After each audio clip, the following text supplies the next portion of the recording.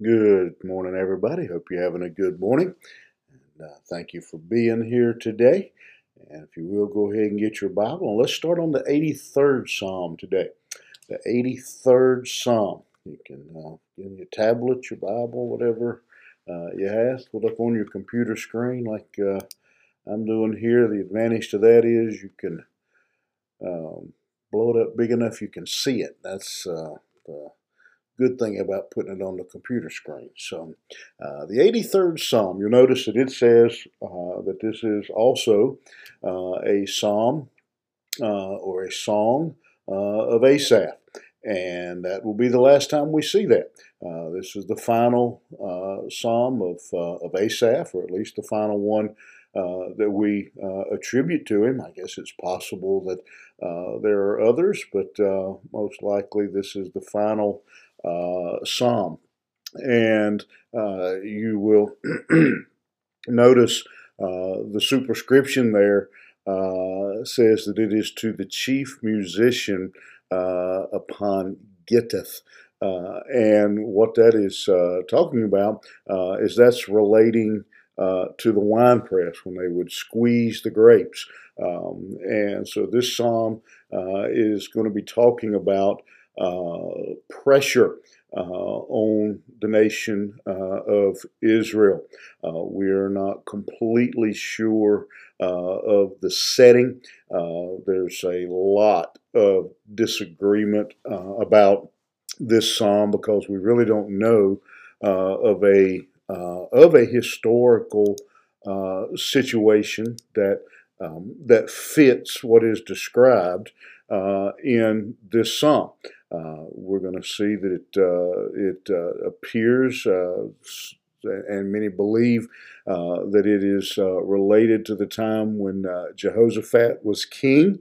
And there are, it appears to be 10 nations who have come together and attack Israel, coming against them. And so the psalmist is calling on God for assistance and protection during this time. What we learn from it, again, is I hope you're never in a situation where you are attacked by 10 enemy nations. But you very well may be attacked by 10 enemies. And so this is again, this psalm is one for us when we are in um, desperate situation, when we are under a lot of pressure, and how he deals with it. Again, the psalm is God, Asaph crying out in desperation for the assistance of God. Again, there are 10 nations that have come together, and attack appears to be imminent against them, against Israel. And again, there's a lot of opinion as to when it actually what it's actually referring to. But I said, I don't know, and I guess nobody really knows the exact setting. But what it does put us in mind of is that it reminds us that Satan has and is and will always be in opposition to God's people, and will continue right up till the return of Jesus Christ, and so and the defeat of Satan, and so. This psalm became, I think, a very important song for the Hebrews. Again, that they would sing in times of desperation, in times of sorrow, in times of pressure, and so we're going to look at it. And with that, again, it's a good psalm. I've used this phrase a couple times. Good psalm to keep in your toolbox, to remember when you are in those desperate times, the words, the lesson of this psalm. This psalm begins much like we have seen before with the first verse: keep not thou silence, O God, hold not thy peace, and be not still, O God. It's an interesting prayer that Asaph makes here as he appeals to God.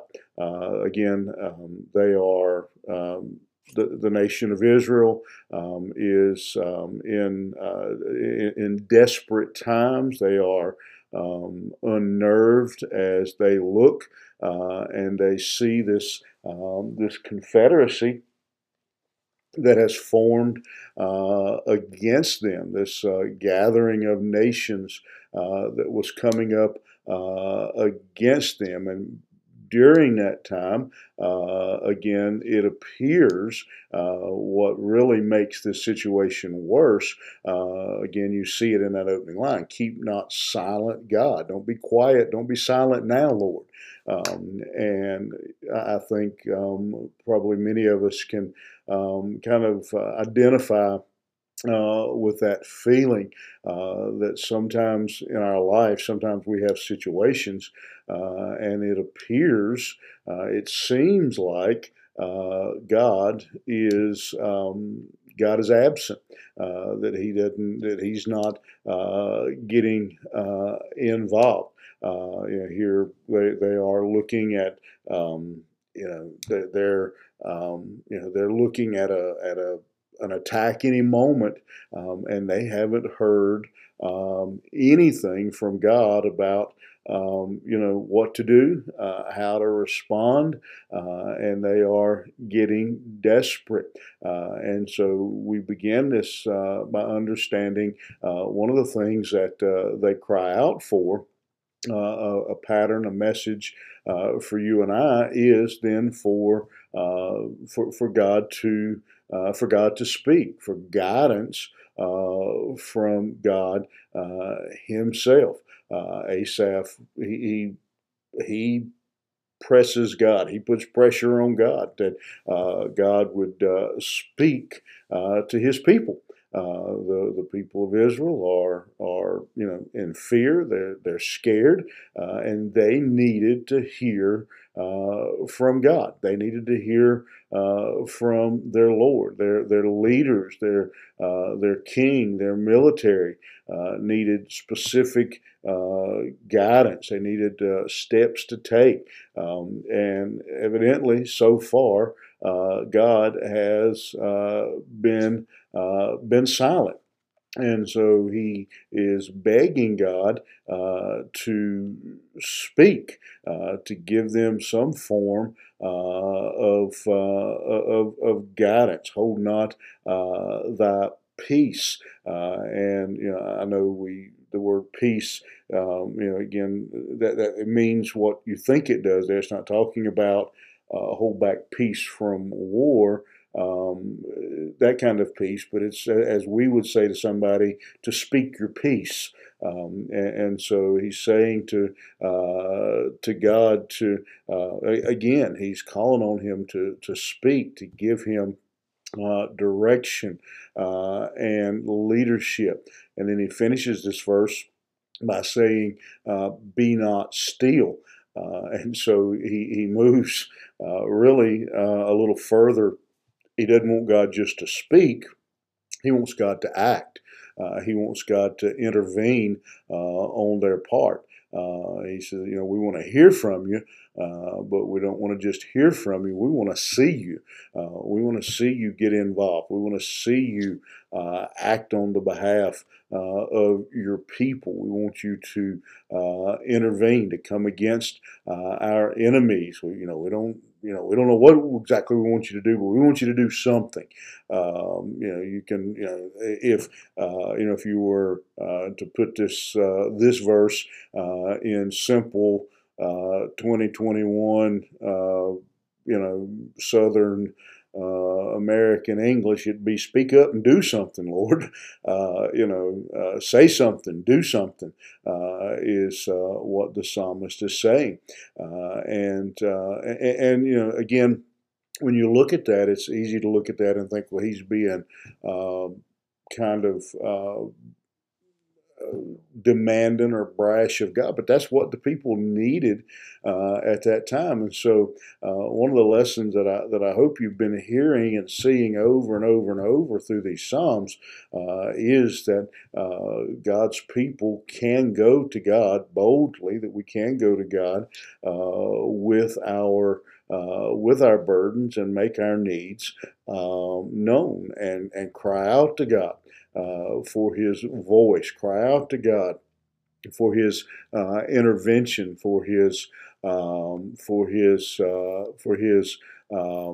action in our life, and so you can read that verse and you can see the urgency in that prayer. And sometimes we pray and it's kind of a one of those now lay me down to sleep prayers. Not much substance, not much urgency, but you've probably all been in a situation where it was urgent. And so these are the two most important things that Asaph could think of in this time. Lord, I need to hear your voice and I need to see you move.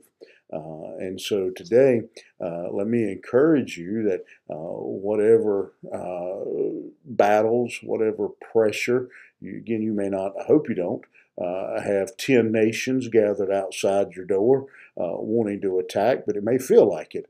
That these two things will be on the top of your list as you pray. Lord, I need to hear from you.